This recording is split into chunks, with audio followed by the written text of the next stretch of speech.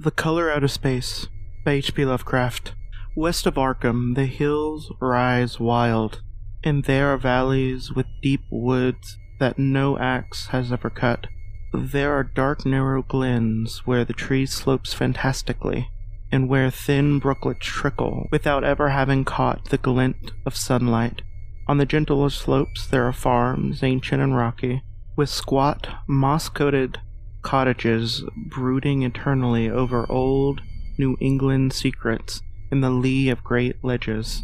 But these are all vacant now, the wide chimneys crumbling and the shingled sides bulging perilously beneath low gambrel roofs. The old folk have all gone away, and the foreigners do not like to live here. French Canadians have tried it, Italians have tried it, and the Poles have come and departed. It is not because of anything that can be seen or heard or handled, but because of something that is imagined. The place is not good for the imagination, and it does not bring restful dreams at night. It must be this which keeps away the foreigners, for old Ammi Pierce have never told them of anything he recalls from the strange days. Ammi, whose head has been a little queer for years, is the only one who still remains or ever talks about the strange days, and he dares to do this because his house is so near open fields and the traveled roads around Arkham. There was once a road over the hills and through the valleys that ran straight where the blasted heath is now, but people ceased to use it, and a new road was laid carving far towards the south. Traces of the old one can still be found amidst the weeds of returning wilderness, and some of them will doubtlessly linger, even when half the hollows are flooded for the new reservoir. Then the dark woods will be cut down, and the blasted heath will slumber far below blue waters whose surface will mirror the sky and ripple in the sun, and the secrets of the strange days will be one with the deep secrets, one with the hidden lore of old ocean and all the mystery of primal earth. When I went to the hills and vales to survey for the new reservoir, they told me the place was evil. They told me this in Arkham, and because that was a very old town, full of witch legends, I thought the evil must have been something which granddames had whispered to children through the centuries. The name Blasted Heath seemed to be very odd and theatrical, and I wondered how it had come into the folklore of a Puritan people. Then I saw that dark westward tangle of glens and slopes for myself, and ceased to wonder at what anything besides its own elder mystery. But the shadow lurked always. The trees grew too thickly, and their trunks were too big for any healthy New England wood. There was too much silence in the dim alleys between them, and the floor was too soft with the dank moss and matting of infinite years of decay. In the open spaces, mostly along the line of the old road, there are little hillside farms, sometimes with all the buildings standing, sometimes with only one or two, and sometimes with only a lone chimney or a fast-filling cellar. Weeds and briars assigned, and furtive wild things rustled in the undergrowth. Upon everything there was a haze of restlessness and oppression, a touch of the unreal and the grotesque, as if some vital element of perspective or chiaroscuro were awry. I did not wonder that the foreigners would not stay, for this was no region to sleep in. It was too much like a landscape of Salvator Rosa, too much like some forbidden woodcut in a tale of terror. But even all this was not so bad as the blasted heath. I knew at the moment I had come upon it at the bottom of a spacious valley, for no other name could fit such a thing, or any other thing fit such a name. It was as if the poet coined the phrase from having seen this one particular region. It must, I thought, as I viewed it, be the outcome of a fire. But why had nothing new ever grown over these 5 acres of gray desolation that scrawls open to the sky like a great spot eaten by acid in the woods and fields. It lies largely to the north of the ancient road line, but encroached a little on the other side. I felt an odd reluctance about approaching, but did so at last only because my business took me through and past it. There was no vegetation of any kind on that broad expanse, but only a fine gray dust or ash, which no wind seemed to ever blow about. The trees near it were sickly and stunted. Many dead trunks stood or lay rotting at the rim. In the cellar on my right, and the yawning black maw of an abandoned well whose stagnant vapors played strange tricks with the hues of sunlight. Even the long, dark woodland climb beyond seemed welcome in contrast, and I marveled no more at the frightened whispers of Arkham people. There had been no house or ruin near, even in the old days. The place must have been lonely and remote, and at twilight, dreading to repass the ominous spot, I walked through circuitously back to town by the curving road on the south. I vaguely wished some clouds would gather, for an odd timidity. The deep sky voids above had crept into my soul. In the evening, I asked the old people in Arkham about the blasted heath, and what it was meant by the phrase, strange days, which so many elusively muttered. I could not, however, get any good answers, and all the mystery was more recent than I had dreamt. It was not a matter of old legendary at all, but something within a lifetime of those who spoke. It had happened in the 80s, and a family had disappeared or was killed. Speakers would not be exact, and because they told me all to pay no attention to all Amy's Pierce's crazy tales, I sought him out the next morning, having heard that he lived alone in the ancient tottering cottage where the trees first began to get very thick. It was a fearsomely archaic place, and had begun to exude the faint miasmal odor which clings to the houses that have stood too long. Only with persistent knocking could I rouse the aged man, and when he shuffled timidly to the door, I could tell he was not glad to see me. He was not so feeble as I expected, but his eyes drooped in a curious way, and his unkempt clothes and white beard made him seem very worn and dismal. Not knowing how he could best be launched on his tales, I feigned a matter of business and told him of my surveying, and asked vague questions about the district. It was far brighter and more educated than I had been led to think, and before I knew it, it had grasped quite as much of the subject as any man I had talked to while in Arkham. It was not like the other rustics I have known in the sections where the reservoirs were to be. From him there was no protest at the miles of old wood and farmland that would be blotted out, though perhaps there would have been had not the home lain outside the bounds of the future lake. Relieved was all he shewed, relief at the doom of the dark ancient valleys which he had roamed all his life.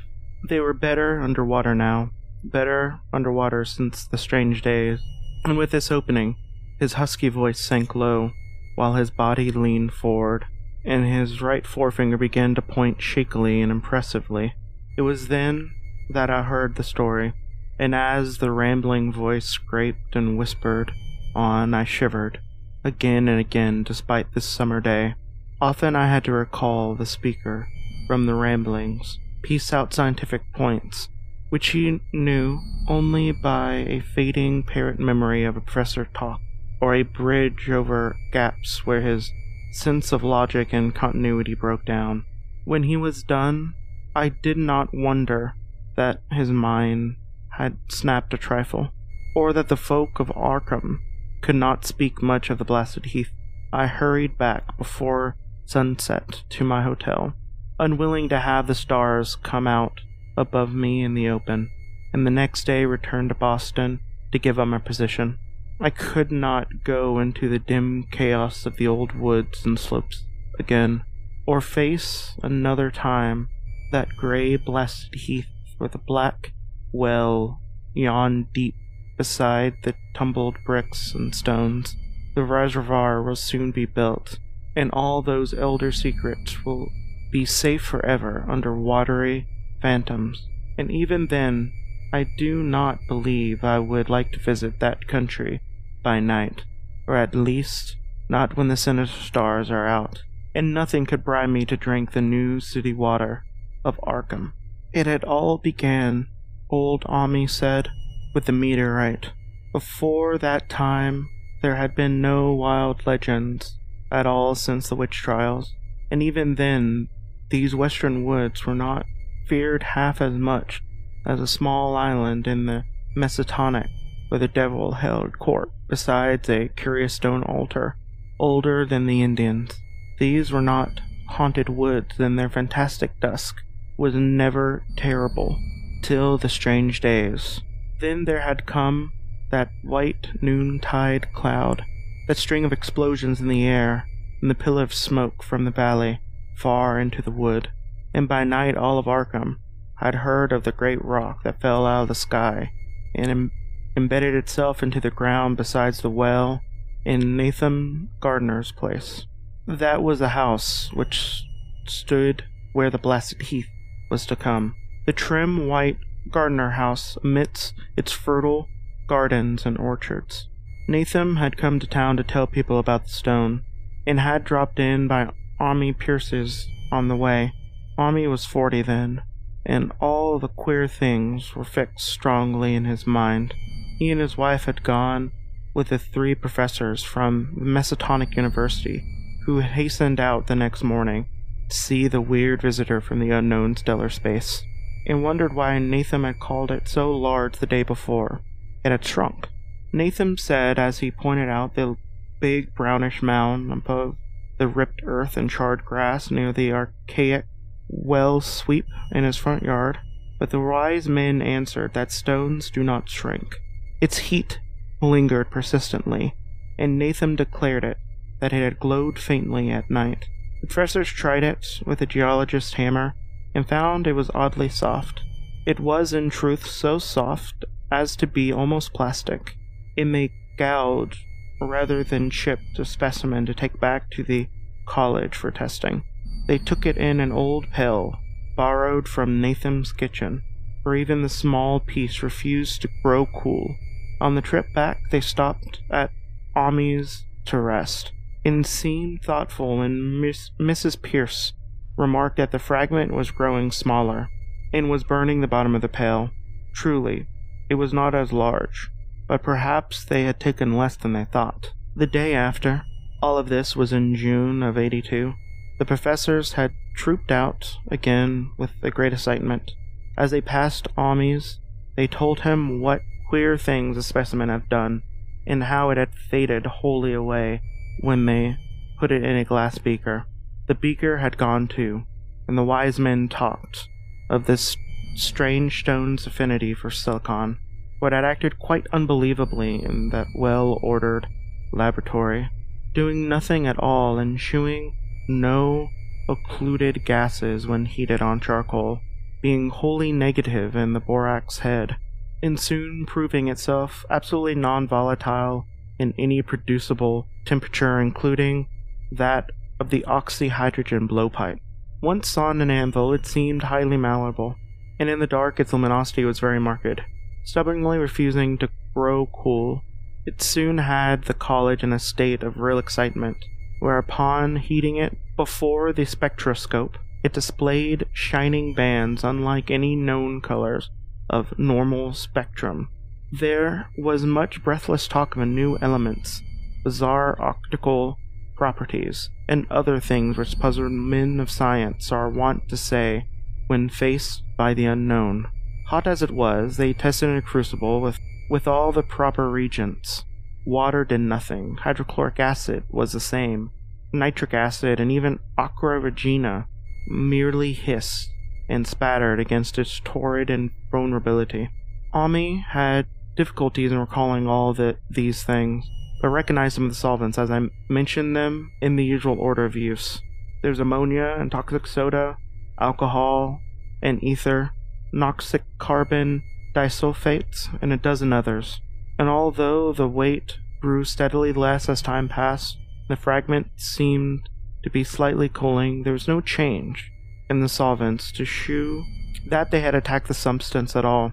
It was a metal, though, beyond a doubt. It was magnetic, for one thing, and after its immersion in the acid and solvents, there seemed to be faint traces found on meteoric iron. When the cooling had grown considerable, the testing was carried out on glass, and within a glass beaker that they left all the little chips made from the original fragments during their work. The next morning, both the chips and beaker were gone without a trace, and only a charred spot marked the place on the wooden shelf where they had been. All this Professor told Ami as they paused at his door, and once more he went with them to see the stony messenger from the stars, though this time his wife did not accompany him. It had been now most certainly shrunk. Even the sober professor could not doubt the truth of what they saw. All around the dwindling brown lump near the well was a vacant space where the earth has caved in, and whereas it had been a good 7 feet across the day before, it was now scarcely 5, and it was still hot. And the sages studied its surface curiously as they detached another and larger piece with a hammer and chisel. They gouged it deeply this time, and as they pried away the smaller mass, they saw the core of the thing was not quite homogeneous. They had uncovered what seemed to be the side of a large color globule embedded in the substance. The color, which resembled some of the bands in the meteor's strange spectrum, was almost impossible to describe, and it was only by analogy that they called it a color at all. The texture was glossy, and upon tapping it appeared promise of both brittleness and hollowness. One of the professors gave it a smart blow with a hammer, and it burst with a nervous little pop. Nothing was emitted, and all trace of the thing vanished with the puncturing of it. It left behind a hollow spherical space about 3 inches across, and all thought it was probable that others would be discovered as the encasing substance wasted away. Conjecture was vain, so after a futile attempt to find additional globules by drilling, the seekers left again with their new specimen, which proved, however, as baffling in the laboratory as its predecessors had been. Aside from being almost plastic, having heat, magnetism, and a slight luminosity, cooling significantly in powerful acids, possessing an unknown spectrum, wasting away in air, and attacking silicone compounds with mutual destruction as result, it presented no identifying features whatsoever, and at the end of the test the college scientists were forced to own that they could not place it. It was nothing of this earth, but a piece of the great outside, and as such dowered with outside properties and obedient to outside laws. That night there was a thunderstorm, and when the professors went out to Nathan's the next day, they met with a bitter disappointment. The stone, magnetic as it been, must have had some particular electrical properties, for it had drawn the lightning, as Nathan said, with a singular persistence. 6 times within an hour the farmer saw the lightning strike the furrow in the front yard, and when the storm was over remained nothing but a ragged pit by the ancient well sweep, half choked with caved-in dirt, digging borne no fruit, and the scientists verified the fact of utter vanishment. The failure was total, and nothing was left to do but go back to the laboratory and test again the disappearing fragment, left carefully cased in lead. The fragment lasted a week, and at the end of which nothing of value had been learned of it.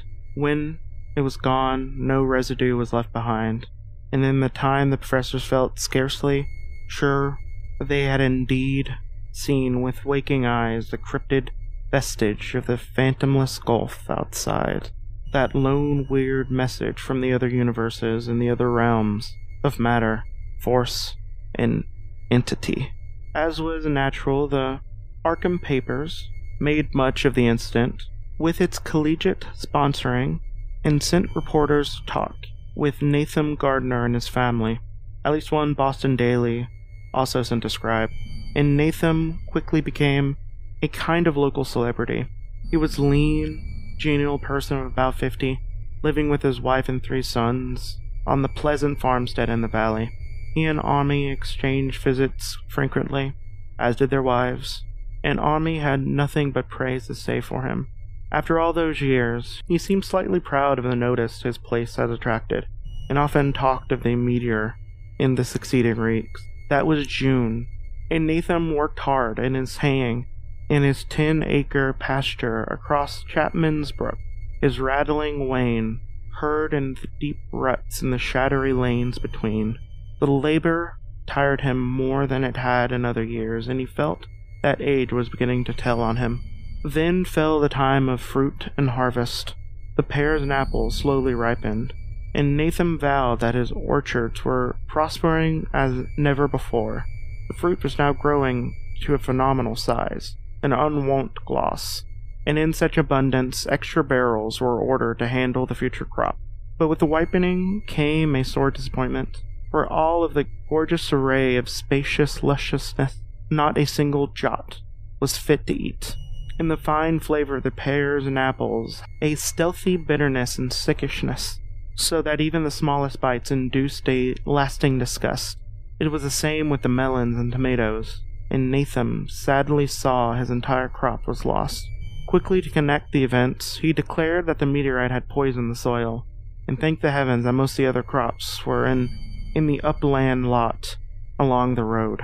Winter came early, and it was very cold. Ami saw Nathan less often than usual, and observed that he had begun to look worried. The rest of his family, too, seemed to have grown taciturn, and were far from steady in their church-going or attendance at the various social events of the countryside. For this reserve or melancholy no cause could be found, though all household confessed now and then to poor health and a feeling of vague disquiet. Nathan himself gave the most definite statement of anyone when he said he was disturbed about certain footprints in the snow. They were the usual winter prints of red squirrels, white foxes, and rabbits, but the brooding farmer professed to see something not quite right about their nature and arrangement. He was never specific, but to think that they were not characteristics of the anatomy and habits of squirrels, rabbits, and foxes as they ought to be. Ami listened without interest to this talk until one night when he drove past Nathan's house on his sleigh on the way back from Clark's Corners. There had been a moon, and a rabbit had run across the road, and the leap of that rabbit was longer than any Ami or his horse liked. The latter, indeed, almost ran away when brought up by a firm rein. Thereafter, Ami gave Nathan's tales more respect, and wondered why the gardener's dog seemed to cow and quiver every morning. They had, it developed, nearly lost the spirit to bark. In February, the McGregor boys from Meadow Hill were out shooting woodchucks not far from the Gardner place. Bagged a very particular specimen. The proportions of its body seemed slightly altered in a queer way, impossible to describe, while its face has taken on an expression which no one had ever saw in a woodchuck before. The boys were genuinely frightened and threw the thing away at once, so that only their grotesque tales of it would ever reach the people of the countryside. But the shying away of horses near Nathan's house had now become an acknowledged thing, and all the basis for a cycled, whispered legend was fast taking form. People vowed that the snow melted faster around Nathan's than it did anywhere else, and early in March there was an odd discussion in Potter's general store at Clark's Corners. Stephen Rice, and I noticed that the skunk cabbages are coming up through the muds and by the woods across the road. Never were things such of a size seen before. They held strange colors that could not be put into any words. Their shapes were monstrous, and the horse had snorted at the odor that struck Stephen as wholly unprecedented. That afternoon, several persons drove past to see the abnormal growths, and all agreed that plants of that kind ought never be sprouted in a healthy world. The bad fruit of the fall before was freely mentioned, and it went from mouth to mouth that there was poison in Nathan's ground. Of course, it was a meteorite, and remembering how strange the men from the college found the stone to be, several farmers spoke of that matter to them. One day they paid Nathan a visit, but having no love of wild tales and folklore, were very conservative in what they... The plants were certainly odd, but all skunk cabbages were more or less odd in shape, in odor and hue. Perhaps some mineral element from the stone had entered the soil, but it would soon be washed away. And as for the footprints and the frightened horses, of course, this was mere country talk, which such a phenomenon as the aerolite would be certain to start. There is nothing showing for serious men to do in case of wild gossip, for superstitious rustics will say and believe anything. And so, although the strange days, the professor stayed away in contempt. Only one of them, when given 2 files of dust for analysis in a police job over a year and a half later, recalled that the queer color of the cabbage skunk had been like the anomalous band of light shewn by the meteor fragments in the college spectroscope, and like the brighter globule found embedded in the stone from the abyss.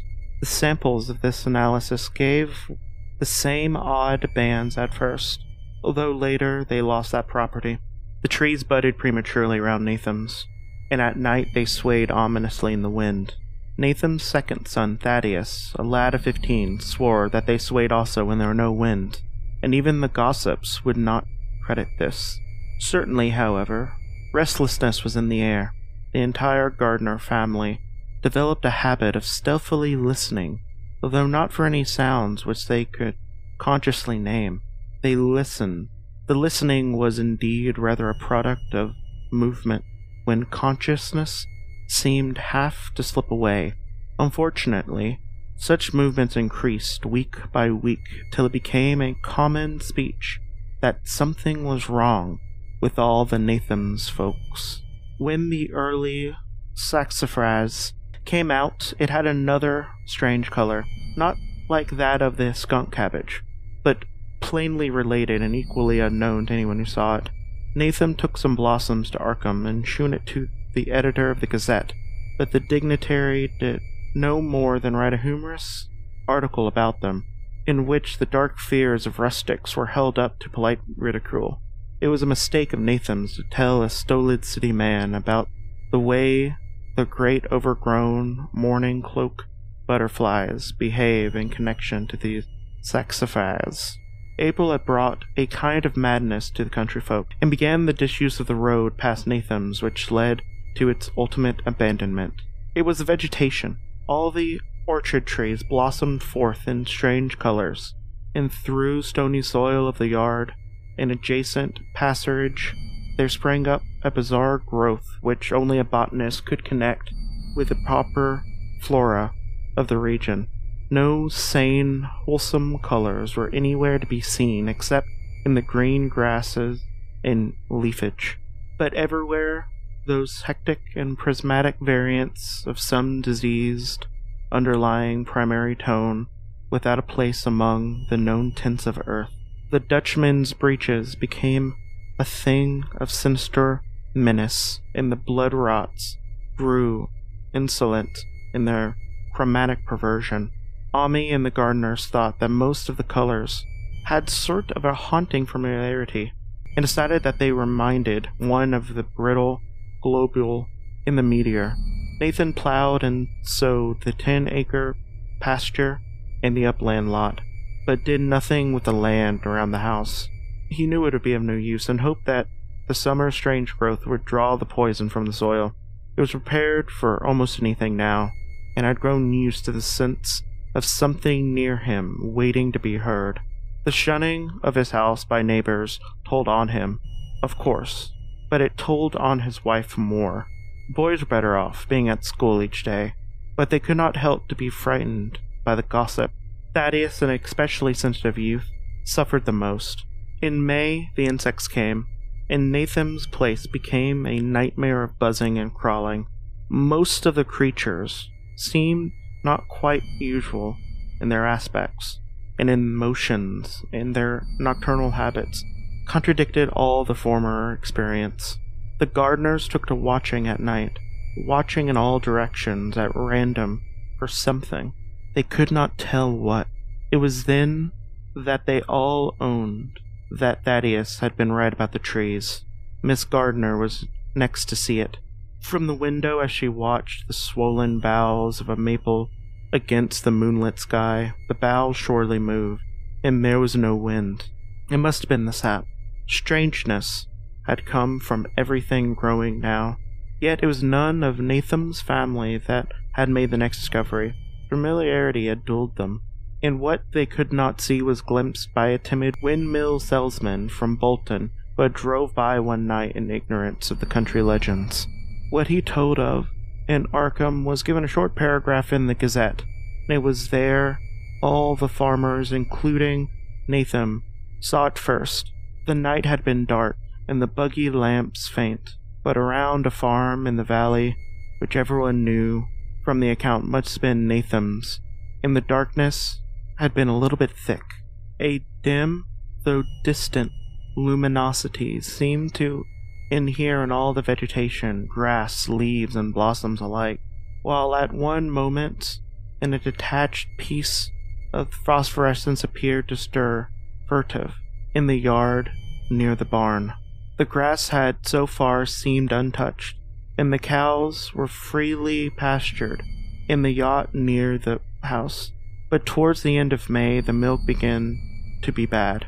Then Nathan had the cows driven to the uplands, after which the trouble ceased. Not long after this change in the grass and leaves became apparent to the eye, all the verdure was going gray, and was developing a highly singular quality of brittleness. Ami was now the only person who ever visited the place, and his visits were becoming fewer and fewer. When the school closed, the gardeners were virtually cut off from the world, and sometimes let Ami do their errands in town. They were failing curiously, both physically and mentally, and no one was surprised when the news of Mrs. Gardner's madness stole around. It happened in June, about the anniversary of the meteor's fall, and the poor woman screamed about things in the air that she could not describe. In her ravings there was not a single specific noun, but only verbs and pronouns. Things moved and changed and fluttered, and ears tingled to impulses which were not wholly sounds. Something was taken away. She was being drained of something. Something was fastening itself onto her that ought not to be. Someone must make it keep off. Nothing was ever still at night. The walls, the windows shifted. Nathan did not send her to the county asylum, but let her wander about the house as long as she was harmless to herself and others. Even when her expressions changed, she did nothing. But when the boys grew afraid of her, and Thaddeus nearly fainted at the way she made faces at him, he decided to keep her locked in the attic. By July, she had ceased to speak, and crawled on all fours. And before the month was over, Nathan had got the mad motion that she was slightly luminous in the dark, as he now clearly saw was the case with the nearby vegetation. It was a little before this that the horses had stampeded. Something had aroused them in the night, and their neighing and kicking in their stalls had been terrible. There seemed virtually nothing to do to calm them, and when Nathan opened the stable door, they bolted out like frightened woodland deer. It took a week to track all four, and when found, they were quite useless and unmanageable. Something had snapped in their brains, and each of them had to be shot for its own good. Nathan borrowed a horse from Ami for his haying, but found it would not approach the barn. It shied, balked, and whinnied, and in the end he could do nothing but drive it into the yard, while the men used their own strength to get the heavy wagon near enough to the hayloft for a conventional pitching. And all the while the vegetation was turning gray and brittle. Even the flowers, whose hue was so strange, were graying now, and the fruit was coming out gray and dwarfed and tasteless, and the asters and goldenrods bloomed gray and distorted, and the roses and zinnia and hollyhocks in the front yard were such blasphemous-looking things that Nathan's olden boy Zinnius cut them down The strangely puffed insects died about that time. Even the bees had left their hives and taken to the woods. By September, all vegetation was fast crumbling into grayish powder, and Nathan feared that the trees would die before the poison was out of the soil. His wife now had spells of terrific screaming. He and the boys were in a constant state of nervous tension. They shunned people now, and when school opened the boys did not go, but it was Ami, on one of his rare visits, who first realized that the well water was no longer good. It had an evil taste, and it was not exactly fetid, nor exactly salty, and Ami advised his friends to dig another well on higher ground, to use till the soil was good again. Nathan, however, ignored the warning, for he had that time become callous to the strange, unpleasant things. He and the boys continued to use the tainted supply, drinking it as listlessly and mechanically as they ate their meager and ill-cooked food, and did their thankless and monotonous chores through the aimless days. There was something of a stolid resignation in all of them, as if they walked half in another world between lines of nameless guards to a certain and familiar doom. Thaddeus went mad in September after a visit to the well. He had gone with a pail and had come back empty-handed, shrieking and waving his arms, and sometimes lapsing into an inane titter and a whisper about the moving colors down there. 2 in one family was pretty bad, but Nathan was very brave about it. He let the boy run about for a week until he began stumbling and hurting himself. Then he shut him in the attic room across the hall from his mother's. The way they screamed at each other from behind their locked doors was very terrible, especially to little Merwin, who fancied they talked in some terrible language that was not of earth. Merwin was getting frightfully imaginative, and his restlessness was worse after shutting away of the brother who had been his greatest playmate. Almost at the same time of the mortality among the livestock commenced, poultry began turning grayish and died very quickly, their meat being found dry and noisome upon cutting. The hogs grew inordinately fat, then began to undergo loathsome changes which no one could explain. Their meat, of course, was useless, and Nathan was at his wit's end. No rural veterinary would approach his place, and the city veterinary from Arkham was openly baffled. The swine began growing gray and brittle and falling to pieces before they died, and their eyes and muzzles developed singular alterations. It was very inexplicable, for they never had been fed the tainted vegetation. Then something struck the cows. Certain areas of the whole body would be uncannily shriveled or compressed, and atrocious collapses or disintegrations were common. In the last stages, death was always the result. There would be graying and turning brittle like that which beset the hogs. There could be no question of poison, for all the cases occurred in a locked and undisturbed barn. No bites of prowling things could have brought a virus, for what live beast on earth could pass through solid objects? It must only be a natural disease. But yet, what disease could wreak such results was beyond any mind's guessing. When the harvest came, there's not an animal surviving on the place, for stock and poultry were dead. The dogs had ran away. These dogs, 3 in number, had all vanished one night and were never heard of again. The 5 cats had left some time before, but their goings were scarcely noticed, since there seemed to be no mice, and only Mrs. Gardner made pets of the graceful felines.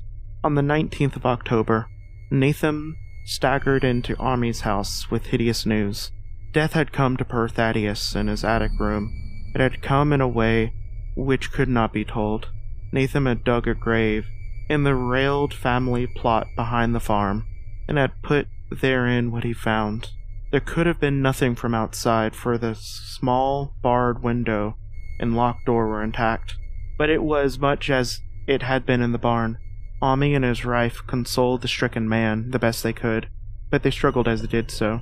Stark terror seemed to cling around the gardeners and all they touched, and the very presence of one in the house was a breath away from regions unnamed and unnameable. Ami accompanied Natham home with the greatest reluctance, and did what he might to calm the hysterical sobbing of little Merwin. Zinnias needed no calming. He had come of late to do nothing but stare into space and obey what his father told him, and Ami thought that his fate was very merciful. Now and then, Merwin's scream answered faintly from the attic, and in response to an inquiring look, Natham said that his wife was getting very feeble. When the night approached, Ami managed to get away. Not for even friendship could make him stay in that spot when the faint glow of the vegetation began and the trees may or may not have swayed without wind. It was really lucky for Ami that he was not more imaginative. Even as things were, his mind was bent ever so slightly, but had he been able to connect and reflect upon all the portents around him, he might have inevitably turned a total maniac. In the twilight, he'd hastened home. The screams of the mad woman and the nervous child rang horribly in his ears. 3 days later, Natham lurched into Ami's kitchen in early morning, and in the absence of his hosts, stammered about a desperate tale once more while Mrs. Pierce listened in a clutching fright. It was little Merwin this time. He was gone. He had gone out late at night with a lantern and a pail for water, and had never come back. He's been going to pieces for days, and hardly knew what he was about, screaming at everything. There had been a frantic shriek from the yard, but before the father could get to the door, the boy was gone. There was no glow from the lantern he had taken, and the child himself, no trace. At the time, Natham thought the lantern and pail were gone too. But when the dawn came, and the man plodded back from his all-night search of the woods and fields, he had found some curious things near the well, which had certainly been the lantern, while a bent pail twisted iron hoops beside it, both half-fused, seemed to hint at the remnant of the pail. That was all Natham was past imagining. Mrs. Pierce was blank, and Ami, when he had reached home, heard the tale, and could give no guesses. Merwin was gone, and there would be no use in telling people around, who shunned all the gardeners now. No use either in telling the city folk in Arkham, who laughed at everything. Thad was gone. Now Marnie was gone. Something was creeping and waiting to be seen and felt and heard. Natham would go soon, and he wanted Ami to look after his wife and Zinnias, if they were to survive him. It must all be a judgment of some sort, though he could not fancy for what, since he had always walked uprightly in the Lord's way so far as he knew. For over 2 weeks, Ami saw nothing in Natham, and then, worried about what might have happened, he overcame his fears and paid the Garrett's place a visit. There was no smoke from the great chimney, and for a moment the visitor was apprehensive of the worst. The aspect of the whole farm was shocking. Grayish, withered grass and leaves on the ground, vines falling in brittle wreckage from archaic walls and gables, and the great bare trees clawing up at the gray November sky with a studied malevolence, which Ami could not but feel had come from some subtle change in the tilt of the branches. But Natham was alive, after all. He was weak, lying on the couch in a low-ceiling kitchen, but perfectly conscious and able to give simple orders to Zinnias. The room was deadly cold, and as Ami visibly shivered, the host shouted huskily at Zinnias for more wood. Wood, indeed, was sorely needed, since the cavernous fireplace was unlit and empty, the cloud of soot blowing from the chill wind that came down the chimney. Presently Natham asked him if extra wood had made him any more comfortable, and when Ami saw what had happened, the stoutest cord had been broken at last. The hapless farmer's mind was proof against more sorrow. Questioning tactfully, Ami could get no clear data about the missing Zinnias. "In the well. He lives in the well," was all the clouded father could say. But then flashed across the visitor's mind a sudden thought of the mad wife, and he changed his line of inquiry. "Nabby? Why, here she is," was the surprised response of poor Nathan. And Ami soon saw that he must search for himself, leaving the harmless babbler on the couch. He took the keys from the nail beside the door and climbed the creaking stairs to the attic. It was very close and noisome going up there, and no sound could be heard from any direction. From the 4 doors in the sight, only one of them was locked. And on this he took various keys from the ring he had taken. The 3rd key proved the right one, and after some fumbling, Ami threw open the low white door. It was quite dark inside, for the window was small and half obscured by the crude wooden bars, and Ami could see nothing at all on the wide, planked floor. The stench was beyond enduring, and before proceeding further, he had to retreat to another room, and returned with his lungs filled with breathable air. When he did enter, he saw something dark in the room, and upon seeing it more clearly, he screamed outright. While he screamed, he thought a momentary cloud eclipsed the window, and a second later he felt himself brush as if by some heatful current of vapor. Strange colors danced before his eyes, and had not a present horror numbed him, he would have thought of the globule that the geologist's hammer had shattered, and of morbid vegetation that sprouted in the spring, as if he thought only of the blasphemous monstrosity which confronted him, and which all too clearly had shared the nameless fate of young Thaddeus and the livestock. But the terrible thing about this horror was it was very slowly and perceptibly moved as it continued to crumble. Ami would give me no added particulars to this scene, but the shape in the corners did not reappear in his tale as a moving object. There are things which cannot be mentioned, and what is done in common humanity is sometimes cruelly judged by the law. I gathered that no moving things was left in the attic, and that to leave anything capable of motion there would have been a deed so monstrous as to damn any accountable being to eternal torment. Anyone but the stolid farmer would have fainted or gone mad, but Ami walked conscious through that low doorway and locked the accursed secret behind him. There would be Nathan to deal with now. He must be fed and tended, and removed to some place where he could be cared for. Commencing his descent of the dark stairs, Ami heard a thud below him.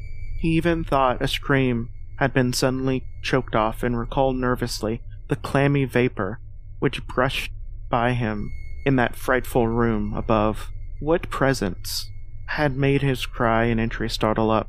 Halted by some vague fear, he heard still further sounds below. Indubitably, there was sort of a heavy dragging, and a most detestable sticky noise of some fiendish and unclean species of suction. With an associative sense goaded to feverish heights, he thought unaccountably of what he had seen upstairs. Good God, what eldritch dream world was this unto which he blundered? He dared move neither backwards nor forwards, but stood there trembling at the black curve of the boxed-in staircase. Every trifle of the scene burned itself into his brain. The sound, the sense of dread expectancy, the darkness, the steepness of the narrow stairs, the merciful heavens, the faint but unmistakable luminosity of all the woodwork in sight, steps, sides, exposed lathes, and beams alike. Then burst a frantic whinny from Ami's horse outside, followed at once by a clatter which told of a frenzy runaway. In another moment, horse and buggy had gone beyond earshot, leaving the frightened man on the dark steps to guess what had sent them away. But that was not all. There had been another sound out there, a sort of liquid splash. Water. It must have been the well. He had left Hero tied near it, and the buggy wheel must have brushed against the coping and knocked in a stone, and still the pale phosphorescence glowed in that detestably ancient woodwork. God, How old was this house? Most of it was built before 1670, and the gable roof was not later than 1730. A feeble scratching on the floor downstairs now sounded distinctly. An Army's grip tightened on a heavy stick he had picked up back in the attic for some purpose. Slowly nerving himself, he finished his ascent and walked boldly towards the kitchen. But he did not complete that walk, because what he sought was no longer there. It had come to meet him. It was still alive after a fashion. Whether it crawled, or whether it had been dragged by external force, Ami could not say, but the death had been at it. Everything had happened in the last half hour, but the collapse, graying, and disintegration was already far advanced. There was a horrible brittleness, and dry fragments were scaling off. Ami could not touch it, but looked horrifiedly into the distorted parody of what once been a face. What was it, Nathan? What was it, Nathan? What was it? He whispered, and the cleft, bulging lips was just able to crackle out a final answer. Nothing. Nothing. The color. It burns. Cold and wet, but it burns. It lived in the well. I seen it. A kind of smoke, just like the flowers last spring. The well shone at night. Thad and Marnie and Zinnias, sucking the life out of everything. In that stone. It must have come, pizzing the whole place. Don't know what it want. That round thing them men from the college dug out of the stone. They smashed it. It's the same color, just like the flowers and plants. Must have been more of them. Seeds. They growed. I seen it first time this week. Must have got strong on Zinnias. It was a big boy, full of life. It beats down your mind and then gets you, burns you up in the well water. You're right about that. Evil water. Zinnias never came back from the well. Can't get away. It draws you. Yet, you know something's a-comin', but 'tain't no use. I seen it time and time again. Zinnias was took. Where's Nabby, Ami? My head's no good. Don't know how long it's been since I fed her. It'll get her if we ain't careful. It's just color. Her face is getting to have that color sometimes at night, and it burns and sucks. It comes from a place where things ain't as they is here. One of them professors said so. It was right. Look out on me. It'll do something more. Sucks the life out. But that was all. That which spoke could speak no more, because it completely caved in. Ami laid a red checked tablecloth over what was left and reeled out the back door into the fields. He climbed on the slope to the 10-acre pasture and stumbled home by the north road in the woods. He could not pass that well from which his horse ran away. He had looked at it through the window and seen no stone was missing from the rim. Then the lurching buggy had not dislodged anything. The splash had been something else. Something which went into the well after it had done with poor Nathan. When Ami reached his house, the horse and buggy arrived before him and thrown his wife in fits of anxiety. Reassuring her without explanations, he set out once again for Otham and notified the authorities that the Gardner family was no more. He indulged them no details, but merely told them of the deaths of Nathan and Nabby, that of Thaddeus being already known, and mentioned that the cause seemed to be the same strange element that killed the livestock. He also stated that Merwin and Zinnias had disappeared. There was considerable questioning at the police station, and at the end Ami was compelled to take 3 officers to the Gardner farm, together with the coroner, the medical examiner, and the veterinary who had treated the diseased animals. He went much against his will, for the afternoon was advancing, and he feared the fall of night over that accursed place. But there was some comfort to have so many people with him. The 6 men drove out a Democrat wagon, following Ami's buggy, and arrived at the pest-ridden farmhouse around 4 o'clock. Used as the officers were to gruesome experiences, not one remained unmoved. at what was found in the attic and under the red checked tablecloth on the floor below. The whole aspect of the farm, with its grey desolation, was terrible enough, but those two crumbling objects was beyond all bounds, and no one could look long at them. Even the medical examiner admitted that there was very little to examine. Specimens were to be analyzed, of course, so he busied himself with obtaining them. And here develops that a very puzzling aftermath occurred at the college laboratory where the 2 phials of dust were finally taken. After the spectroscope, both samples gave off an unknown spectrum, which many of the baffling bands were precisely like those that the strange meteor had yielded in the previous year. The property of emitting this spectrum vanished in a month, and the dust thereafter consisted mainly of alkaline phosphates and carbonates. Army would not have told the man of the well if he thought they meant to do anything then and there. It was getting towards sunset, and he was anxious to be away, but he could not help but glancing nervously at the stony curb by the great sweep, and when a detective questioned him, he admitted Nathan had feared something down there, so much that he never even thought of searching for Merwin or Zinnias. After that, nothing would be done but that they empty and explore the well immediately. So Ami had to wait, trembling, while pail after pail of rank water was hurried and splashed on the soaking ground outside. Men stiffened disgust on the fluid, and towards the last held their nose against the fetor that they were uncovering. It was not so long a job as they feared it would be, since the water was phenomenally low. There is no need to speak to exactly what they found. Merwin and Zinnias were both there, in part, though the vestiges were mainly skeletal. There was also a small deer, a large dog about in the same state, and the number of bones of smaller animals.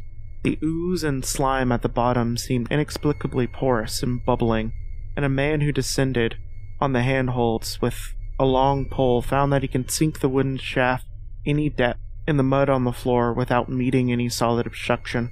Twilight had now fallen, and lanterns were now brought to the house. Then, when it was seen that nothing further could be gained from the well, everyone went indoors and conferred in the ancient sitting room, while the intermittent light of a half-spectral moon played wanly on the grey desolation outside. The men were frankly nonplussed by the entire case. They could find no conceiving common element to link the strange vegetable conditions, the unknown disease of livestock and humans, and the unaccountable deaths of Merwin and Zinnias in the tainted well. They had heard the common country talk, it is true, that they could not believe anything contrary to natural law had occurred. No doubt the meteor had poisoned the soil, but the illness of persons and animals who had eaten nothing grown in that soil was another matter. Was it in the well water? Potentially. It might be a good idea to analyze it. But what particular madness could have made both boys jump into the well? Their deeds were so similar. The fragment showed that they both suffered from the grey, brittle death. Why was everything so grey and brittle? It was the coroner, seated near a window overlooking the yard, who first noticed the glow about the well. Night had fully set in, and all the aberrant ground seemed faintly luminescent, with more than the fitful moonbeams. But this new glow was something definite and distinct, and appeared to shoot up from the black pit, like a softened ray from a searchlight, giving dual reflections in the little brown pools where the water had been emptied. It had been a very queer color, and all the men clutched around the window. Ami gave a violent start, but the strange beam of ghastly miasma was to him of no unfamiliar hue. He had seen that color before, and feared to think what it might mean. He had seen it in the nasty brittle globule in that aerolite 2 summers ago. It had been seen in the crazy vegetation of springtime, and had thought he'd seen it for an instant that very morning against the small barred window of that terrible attic room where nameless things had happened. There flashed for a second a clammy and hateful current of vapor that brushed against him, and when poor Nathan had been taken by something of that color. He had said so at the last, and said it was like the globule in the plants. After that had come the runaway in the yard and splashed in the well, and now that well was belching forth in the night a pale insidious beam of the same demonic tint. It does credit to the alertness of Omni's mind that he puzzled even at the tense moment over a point which was essentially scientific. He could not but wonder at his gleaning of the same impression from a vapor glimpsed in daylight against a window opening on the morning sky, and from an eternal exhalation as seen as a phosphorescent mist against the black and blasted landscape. It wasn't right. It was against nature, and he thought of those terrible last words of his stricken friend. It came from some place where things ain't as they is here. One of them professors said so. All 3 horses outside, tied to a pair of shriveled saplings on the road, were now neighing and pawing frantically. The wagon driver started for the door to do something, but Ami laid a shaking hand on his shoulder. "Don't go out there," he whispered. "There's more to this nor what we know. Nathan said something. Lived in that well that sucks out your life. He said it must been something growed from the round ball, like the ones we seen in the meteor stone that fell a year ago, June. Sucks and burns, he said, and it's just a cloud of color like that light out there now, that you can hardly see and can hardly tell what it is. Nathan thought it feeds on everything living and gets stronger all the time. He said he seen it this last week.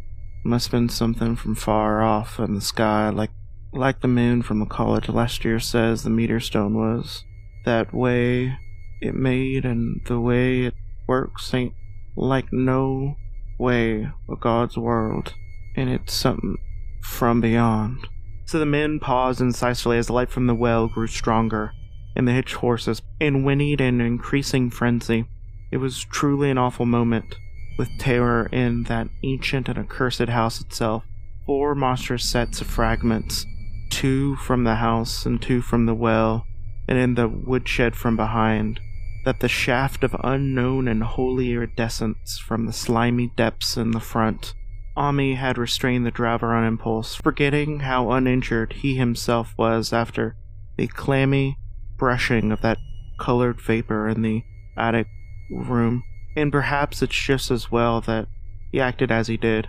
No one will ever know what was abroad that night, though the blasphemy from beyond had not so far hurt any humans of unweak mind. There's no telling what it might not have done that last moment, and with its seemingly increased strength and the special signs of purpose it was soon to display beneath the half-clouded, moonlit sky. All at once, one of the detectives at the window gave a short, sharp gasp, and the others looked at him, and quickly followed his gaze upward to the point at which its idle straying had suddenly arrested. There was no need for words. What had been disputed in country gossip was disputed no longer, and it's because the thing which every man of that party agreed in whispering later on the strange days are never talked about in Arkham. It is necessary to premise that there's no wind at the hour of the evening, nor did it arise not long after, but there was absolutely none of them. Even the dry lips of the lingering hedge, mustard gray and blighted, in the fringe of the roof on the standing Democrat wagon unstirred. Yet amid that tense, ungodly calm, the high, bare burrows of all the trees in the yard were moving.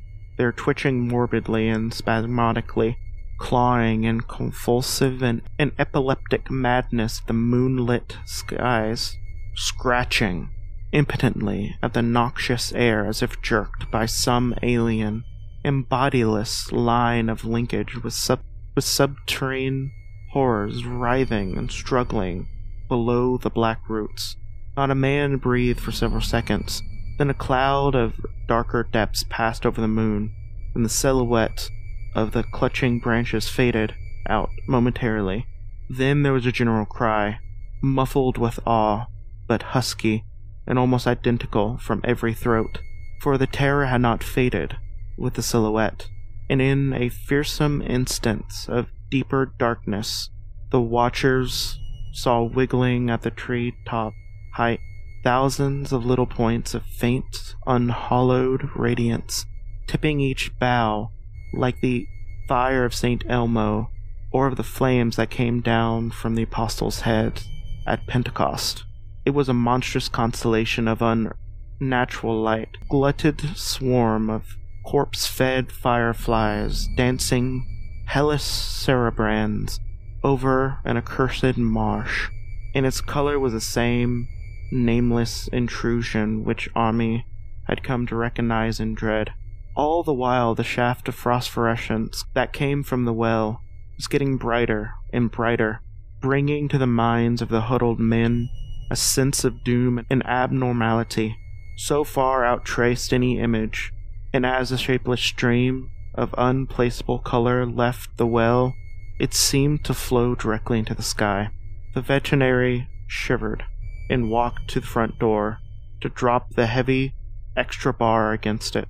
Ami shook no less, and had to be tugged and pointed for a lack of controllable voice as he wished to draw notice to the growing luminosity of the trees. The neighing and stamping of the horses became utterly frightful, but not for a soul in that group in the old house would have ventured forth for any earthly reward. With the moments of shining of the trees increased, while the restless branches seemed to strain more and more towards verticality. The wood of the well sweep was shining now, presently a policeman dumbly pointed to some wooden sheds in beehives near the stone wall of the west. They were commencing to shine, though the tethered vehicles of the visitors seemed so far unaffected. There was wild commotion and clopping on the road.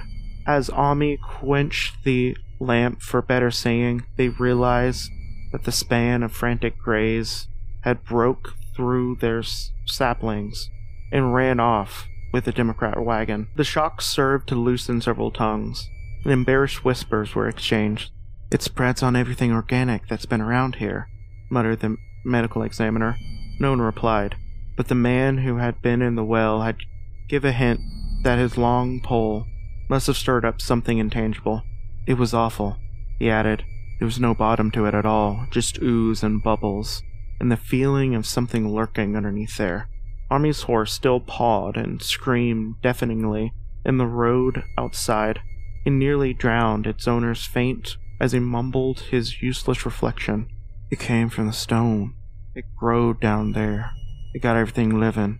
It fed itself on in mind and body. Thad and Marnie, Xenius and Nabby. Nathan was the last. They all drunk the water. They got strong on 'em.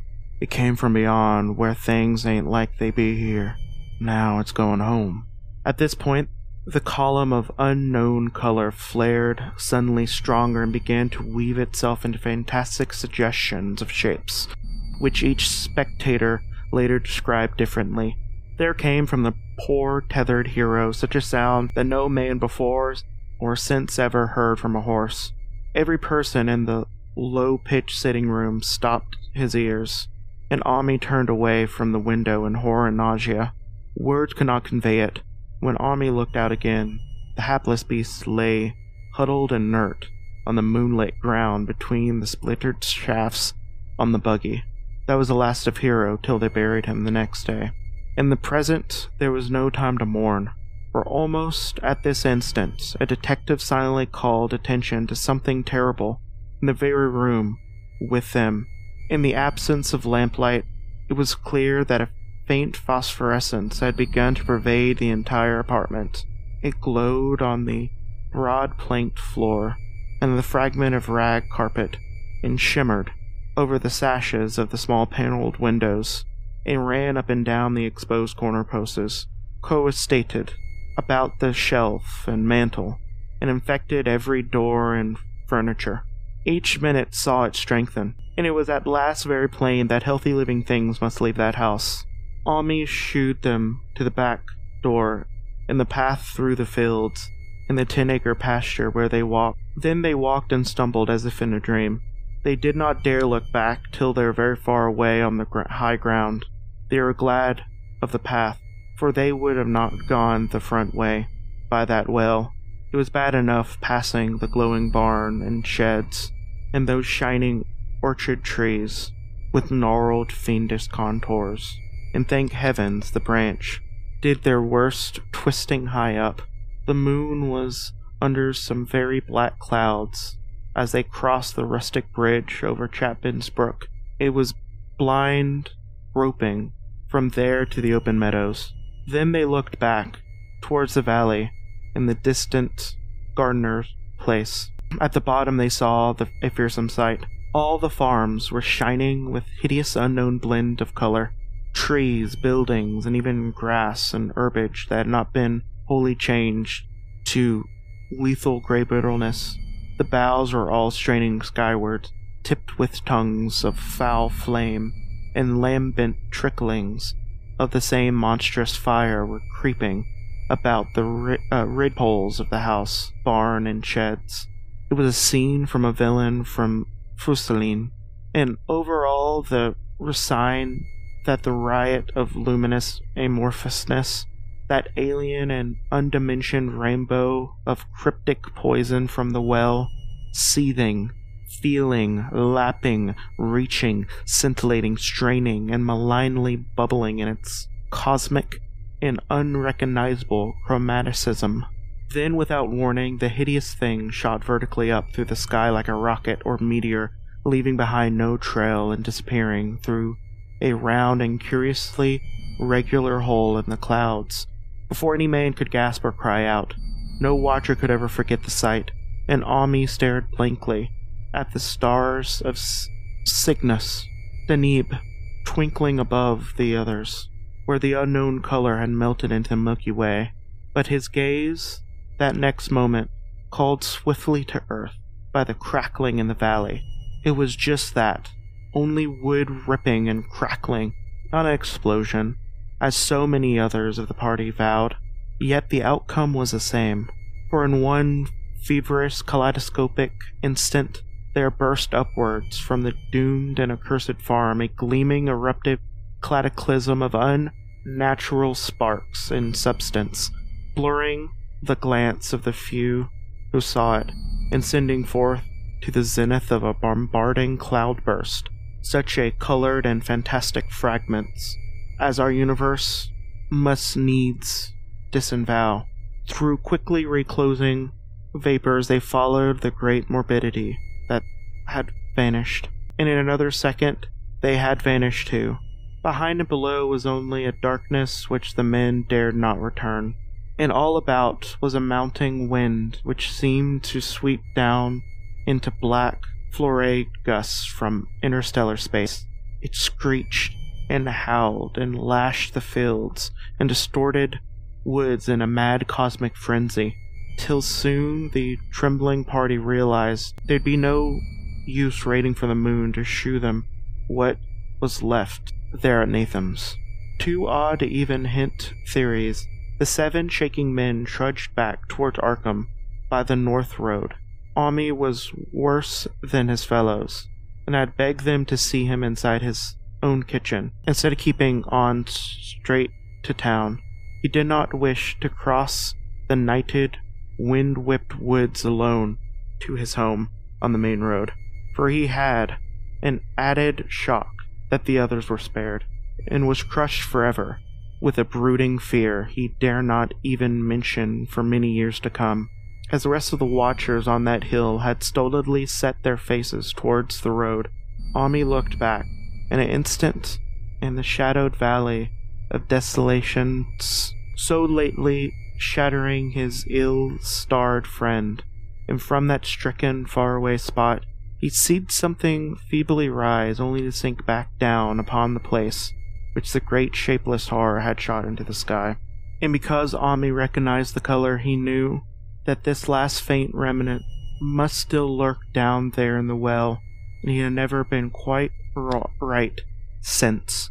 Ami would never go near that place again. It is over half a century since the horror had happened, but he had never been there, and will be glad when the new reservoir blots it out. I shall be glad too, for I do not like the way the sunlight changed color around the mouth of that abandoned well as I passed.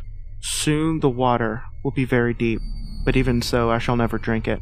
I do not think I will visit Arkham Country hereafter. 3 of the men who had been with Army returned the next morning to see the ruins by daylight, but there were no real ruins, only the bricks of the chimney, the stones of the cellar, and some mineral and metallic litter here and there, in the rim of the nefandous well, save Ami's dead horse, which they towed away and buried, that they shortly returned to him. Everything that had ever been living was gone. 5 eldritch acres of dusty gray desert remains, nor has anything ever been grown there since. To this day it sprawls, open to the sky, like a great spot eaten by acid in the woods and fields, and the few who had dared glimpse it, in spite of the rural tales, had named it the Blasted Heath. Rural tales are queer. They might even be queerer if city folk and college chemists could be interested enough to analyze the water from that disused well, or the gray dust that no wind seems to ever disperse. Botanists, too, ought to study the stunted flora on the borders of that spot, for they might shed light on the country notion that the blight is spreading, little by little, perhaps an inch a year. People say that the color of the neighboring herbage is not quite right in the spring, and wild things leave queer print in the light winter snow. Snow never seems to be quite so heavy on the Blasted Heath as it is everywhere else. Horses, the few that are left in this motor age, grow skittish in the silent valley, and hunters cannot depend on their dogs too near the splotch of grayish dust. They say the mental influences are very bad too. Numbers went queer in the years after Nathan's taking, and they always lacked the power to get away. Then the stronger mind folk all left the region, and only the foreigners tried to live in the crumbling old homesteads.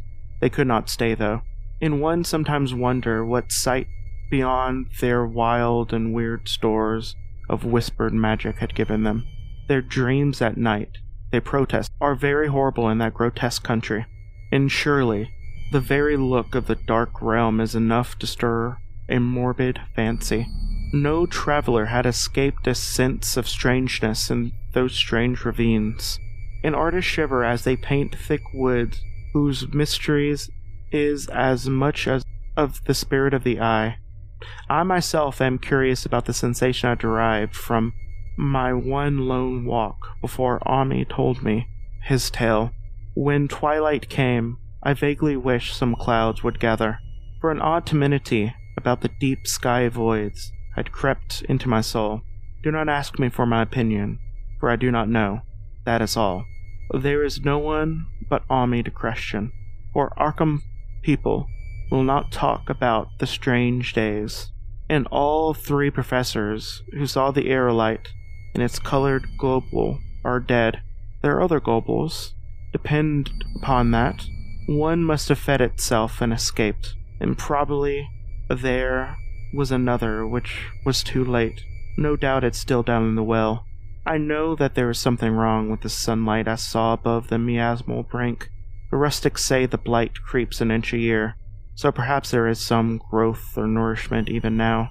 But whatever demon hatchling there is, it must be tethered to something, or else it would spread quickly. Is it fastened to the roots of the trees that claw the air?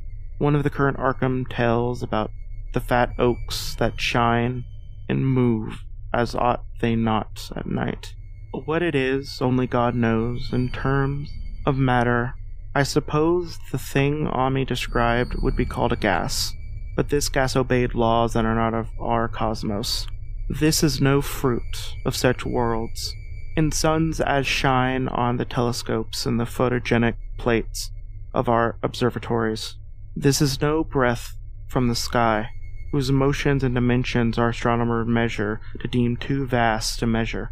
It was a color out of space, a frightful message from an unformed realm of infinity beyond all nature as we know it, from the realms whose mere existence stunts the brain and numbs us with the black extra-cosmic gulfs it throws before our frenzied eyes. I doubted very much if Ami consciously lied to me. I do not think his tale was all a freak of madness. As the townfolk had forewarned, something terrible came to the hills and valleys on that meteor, and something terrible, though I know not in what proportion, will remain. I shall be glad to see the water come. Meanwhile, I hope nothing happens to Ami. He saw so much of the thing, and its influence so insidious. Why has he never moved away? How clearly he recalled the dying words of Natham's. Can't get away, draws ya. You know something's comin', but 'tain't no use.